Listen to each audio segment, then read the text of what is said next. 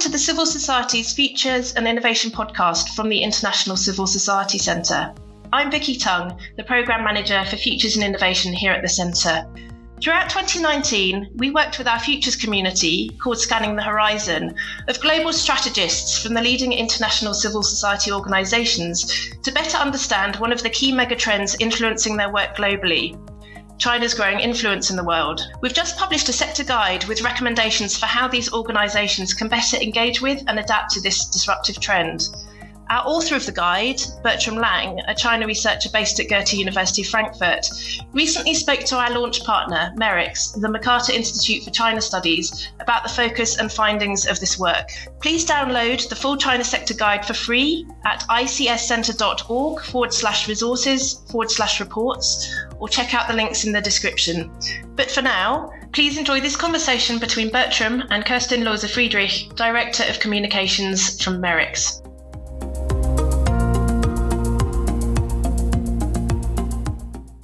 My name is Kerstin Lohse-Friedrich and I'm the Director of Communications at MERICS. What are the implications of China's growing global influence for the future work of internationally operating civil society organizations?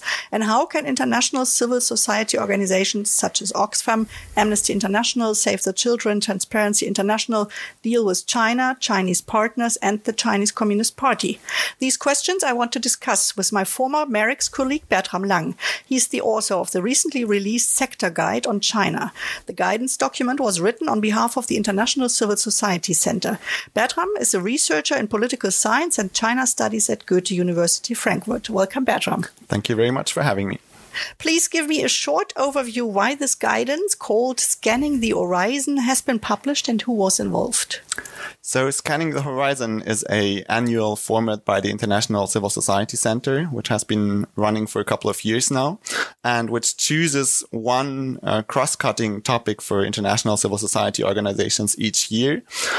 They focus on topics which will influence the longer trajectory of civil society development on an international scale for the coming 10 to 15 years and try to bring together specialists on that topic with global strategists and futurists from those organizations and trying to do long-term strategic planning on those issues. So in 2018, it was decided that the global influence of China and, as you said, the Chinese Communist Party, indeed, and diverse Chinese actors on civil society organizations across the world and especially in the global south has such a tremendous and cross-cutting impact that this would be the one topic to focus on in the 2019 format. So they decided on the topic and then contracted me as a China researcher who has been working also with MERICS on Chinese civil society and foreign NGOs in China before.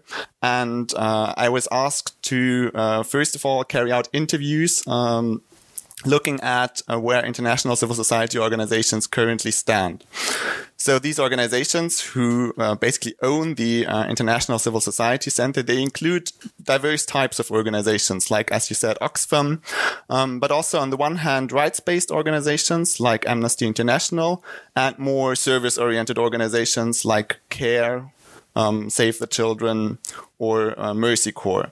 So we have this diverse set of organizations which I could interview on current trends, how they're being influenced, how they're feeling, the impact of China's actors already today in their current work, and also where they stand in terms of reacting to those trends and defining what we now call global China strategies. I remember when the NGO law was released in 2016, we often talked about, of course, international NGOs. Could you just explain me, please, in a simple way, what is the difference between INGOs, the international NGOs, and these international civil society organizations? What surprised you most when you were preparing the report? Well, indeed, I have to say, looking at the current situation and especially the media environment on global China, which has deteriorated a lot, and we have to admit for good reasons, because China's human rights record has deteriorated in recent years. We all have heard last year about the revelations about massive human rights violations in Xinjiang, but it also includes China's international influence, which we are going to be talking about later, which includes, for example, influence on the UN Human Rights Council and other problematic aspects. Of course, the situation in Hong Kong, not least. So against this backdrop, I was kind of surprised how much will there is within those organizations to find ways of engaging, find ways of cooperating, and also how much is already happening on the ground, however, in a very dispersed manner. So often there's very practical, low-key, on-the-ground engagement, for example, in Eastern African countries, in Southeast Asia, by those country teams of ICSOs, which however, often the China teams of those same organizations are not even aware of, or the ICSOs themselves are not keeping track systematically of this. So there's really this great need for systematization and for a concerted strategy, which, well, I was happy to hear that ICSOs themselves are aware of this problem, and it's also part of why they want to address this on a more systematic scale. Speaking about systematic approach, you are describing 4 key trends and their implications for these international civil society organizations. Let's dive a bit deeper and have a look on these 4 trends. The first one is called Changes in Chinese Investment and Development Finance under the Belt and Road Initiative. What does this have to do with these organizations?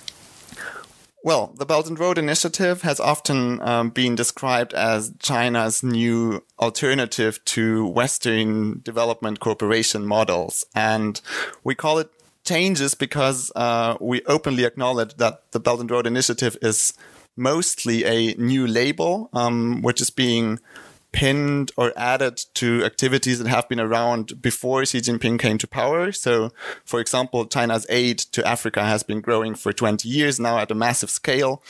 And China's involvement in many developing countries has been growing rapidly. And this concerns both foreign investment and development aid. What is changing now with the Belt and Road Initiative is that the diplomatic stakes for China have been raised a lot because Xi Jinping has personally proposed and owned this initiative. His foreign policy standing is very much tied to the success of the Belt and Road. So the Belt and Road, there's always been in Chinese development aid, there's always been this conflict between economic and diplomatic interests, to be sure, also in the infights between the Ministry of Commerce and the Ministry of Foreign Affairs.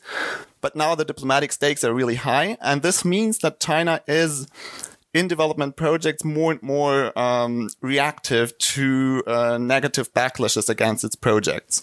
There have been various reports from Sri Lanka to Malaysia about and Myanmar, not least, against public backlash, even elections which have been defined by anti-China populism, we have to say.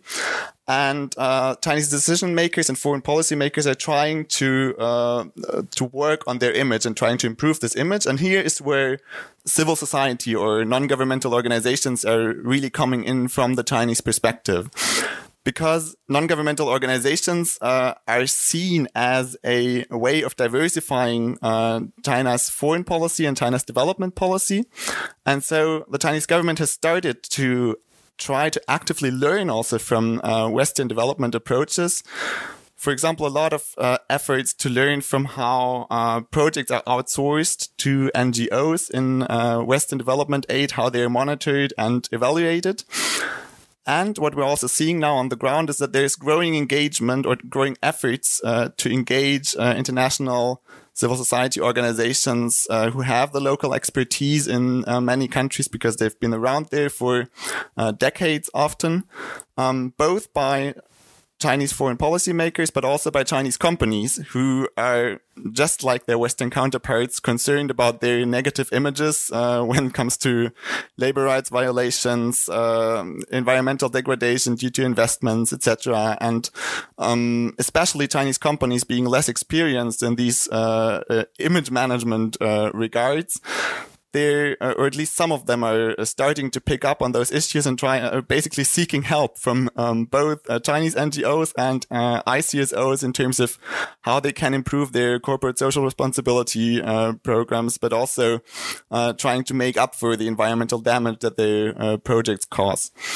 Of course, this is still at a very early stage, and we shouldn't exaggerate the impact of this, but they are interesting trends. And since we're looking at a horizon of 10 to 15 years, there's definitely a lot that's happening now and which is going to develop further, at least in a rather optimistic scenario where there's no open new Cold War, which many people are also now foreseeing for the coming decade.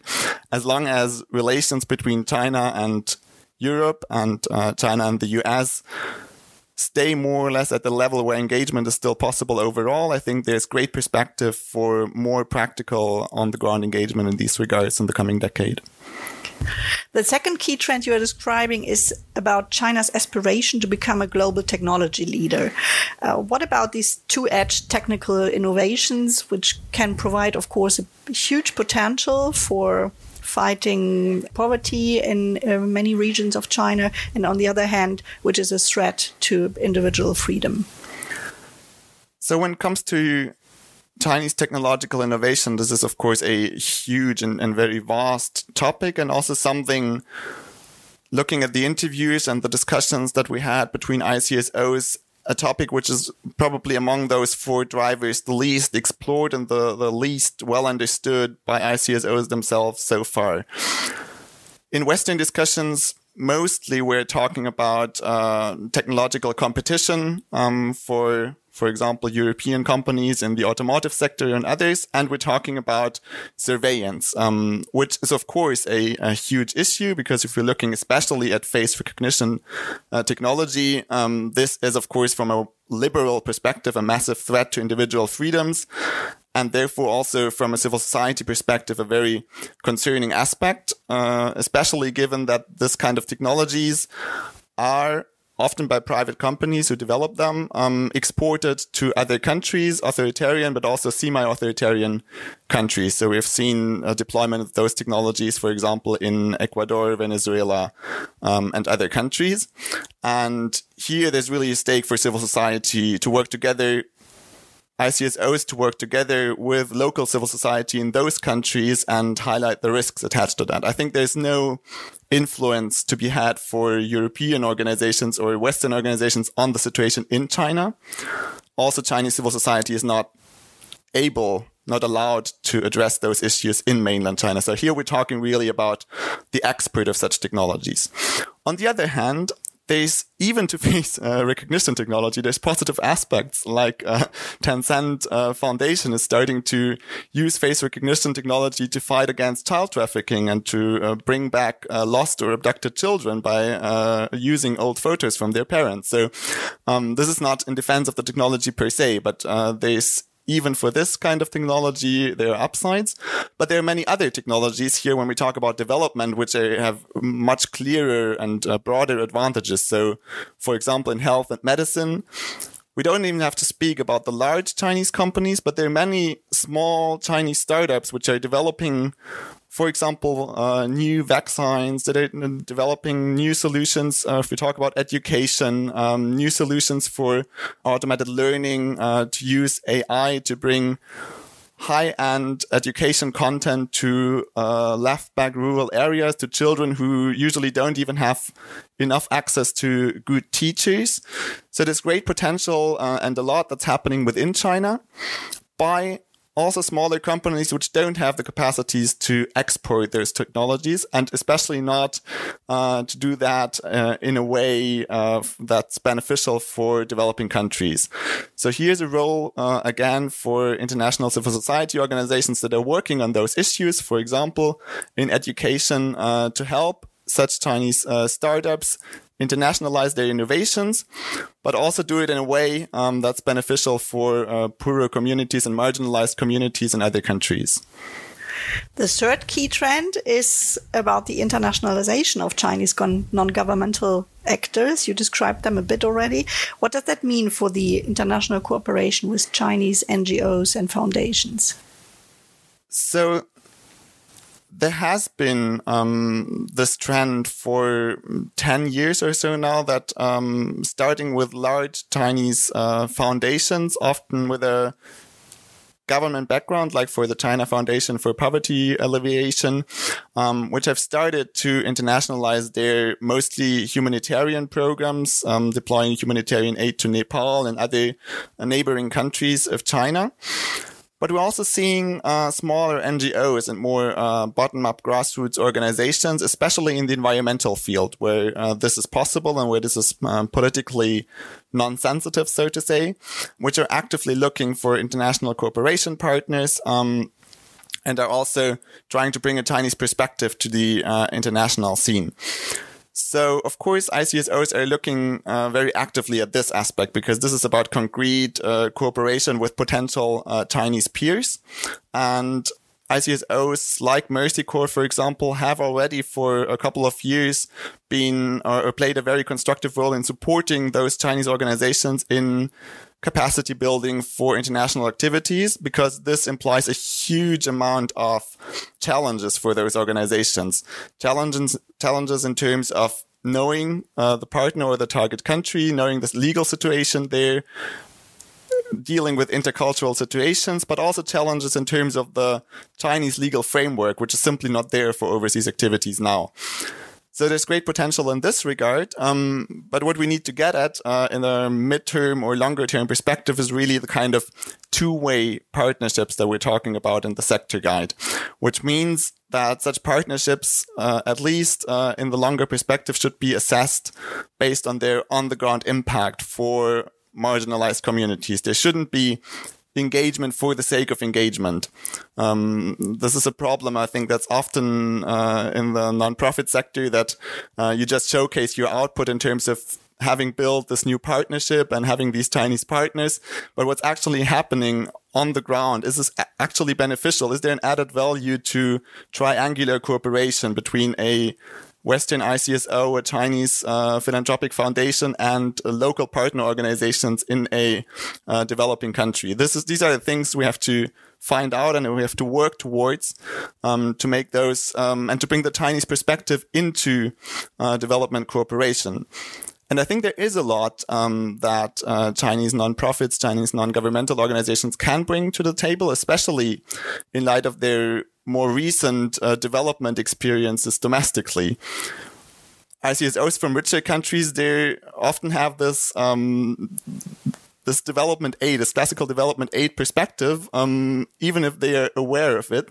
They come mostly from richer countries and have this rich country background and cannot compare the situations with what they've experienced themselves. Whereas Chinese NGOs really often, they've been working in poorer rural Chinese provinces for years or decades and have witnessed this tremendous development challenges, but also this possibility of tremendous change.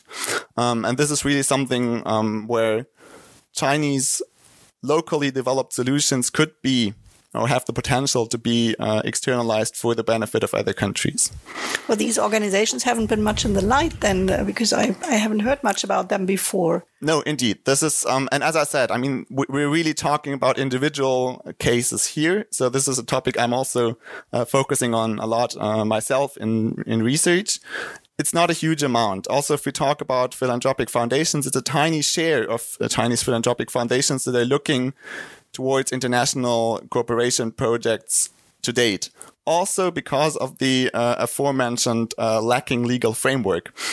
For example, carrying out project activities abroad is a huge challenge for a Chinese philanthropic foundation because there are strict capital controls on how to spend money abroad.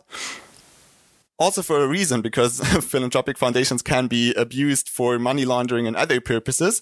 But the Chinese government hasn't put in place an appropriate framework for them to spend money abroad for philanthropic purposes. So yes, this is happening low key so far. It's at an early stage, and European media attention or other public attention hasn't picked up on this at all. But I'm happy to see that many ICSOs are already engaged with those potential future partners at a personal and interinstitutional level. And therefore, I think this is something we're going to hear about in the future, especially when we talk about those large-scale philanthropic foundations, which are created by some of the richest people in the world, indeed. If we talk about people like Chen Yidan, one of the co-founders of Tencent, who has set up his own foundations both in Shenzhen and in Hong Kong. They are people with a lot of money and a lot of ambitions. And this needs to be on the horizon of Western, of European observers as well, in a way of like critically accompanying these developments. But I think we also really need to see the potential here of a new possibilities for cooperation beyond simple intergovernmental relations, which have traditionally been the way to engage China on development cooperation issues. You're listening to the Civil Society Futures and Innovation podcast from the International Civil Society Centre.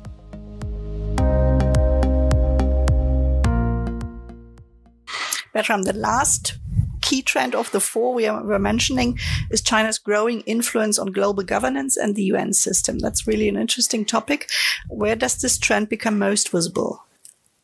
Well, if we talk about global governance here, we're really mostly talking about Chinese official diplomacy, and it's certainly the trend where we see the most worrisome impact by Chinese Communist Party hardliners who are really trying to stifle any kind of dissenting voices or even moderate criticism of Chinese policies, the Chinese Communist Party, China's human rights record on an international scale.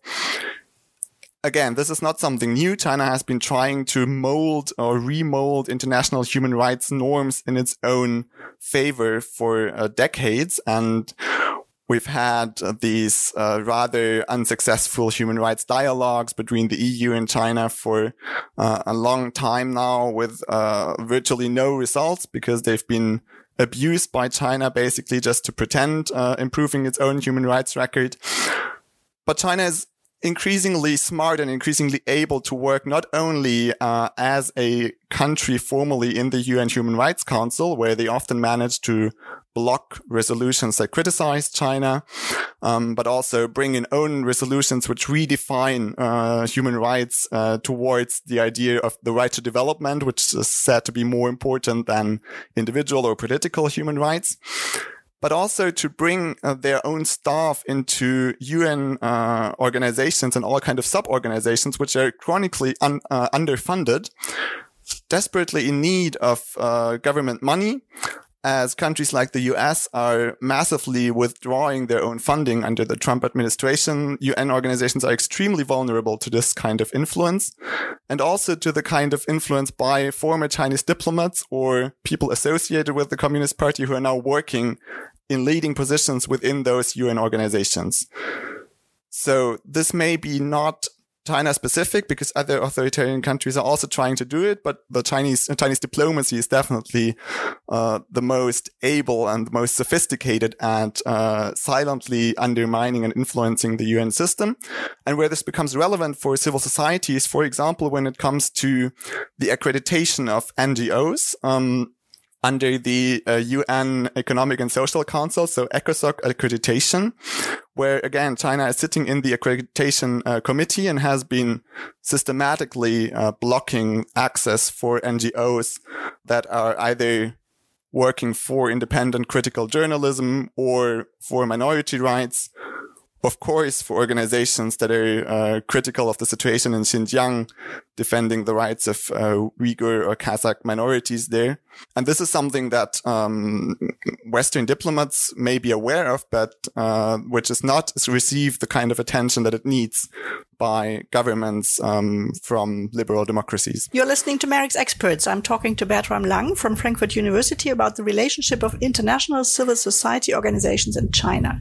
Bertram, how would you describe the biggest challenge for international civil society organizations who are active in China? So one challenge, one cross-cutting challenge, which we haven't really been talking about so far, is to combine what we call outsider and insider strategies.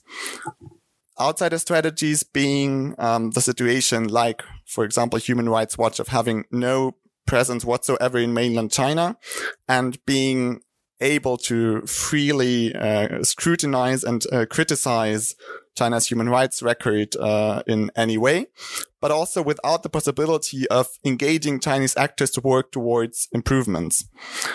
Insider strategy, on the other hand, at the extreme, having a formal presence with a representative office in mainland China, which opens up possibilities. And here we're really talking about global China, right? I'm not talking about project activities in mainland China, which are a different topic, which we're deliberately not addressing in this report because many other very good analysis and reports have been out there before on this issue. But in terms of forging partnerships for transnational and international cooperation, a direct representation in Beijing has huge benefits for those organizations because this is a lot about trust building, building personal relationships with the relevant government departments, finding other Chinese actors on the ground who are looking for partners abroad. But of course, this insider position comes with severe limitations on what you're able to say publicly. This is now openly acknowledged by all those ICSOs. There have been taboo subjects always. Of course, the respect for the one country, two systems, for the one China policy. But the Chinese Communist Party also under Xi Jinping and with the Belt and Road Initiative is becoming more aggressive in suppressing all kind of criticism, as I said before. And this means that even mild or constructive criticism of, for example, the environmental or social record of Chinese companies in other parts of the world can have negative repercussions or actual risks for staff of ICSOs in China and for partners of those ICSOs, Chinese partners. So there is this definite risk or this cost of self-censorship when you are opting for this insider strategy. So balancing these two, outsider and insider position, is a major challenge. Can individual organizations do this alone? Only to some extent. I think there are some organizations that are trying to both work constructively with Chinese partners and still keep their ability to point out critical points. But here's really where the need for sector-wide cooperation and collaboration comes in.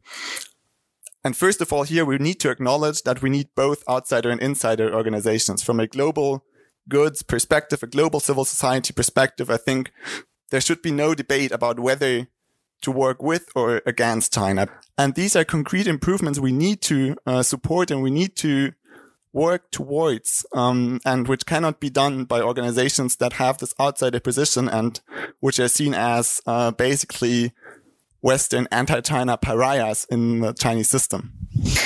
Where would you see the huge potential for cooperation? Which topics, issues are still possible to explore together?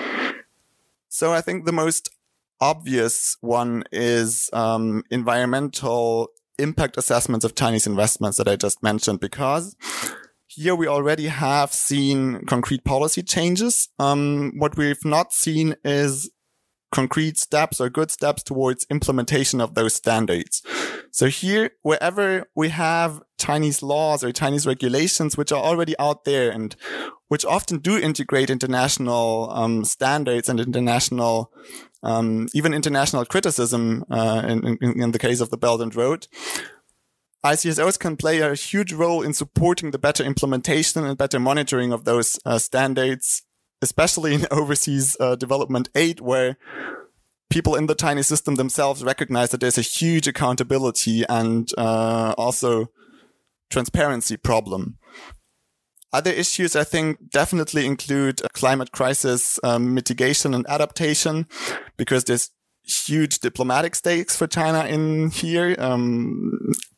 China definitely wants to take over the leading role in the world here by also, of course, developing renewable energies. And I think many of those renewable energy technologies can also be usefully deployed in many developing countries. So this is definitely one area where China also has a huge positive role to play at a global scale, even if they still continue to invest in coal. And there are many projects in the Belt and Road Initiative that have a very problematic climate impact. So I'm not saying everything is fine, but these are the issues.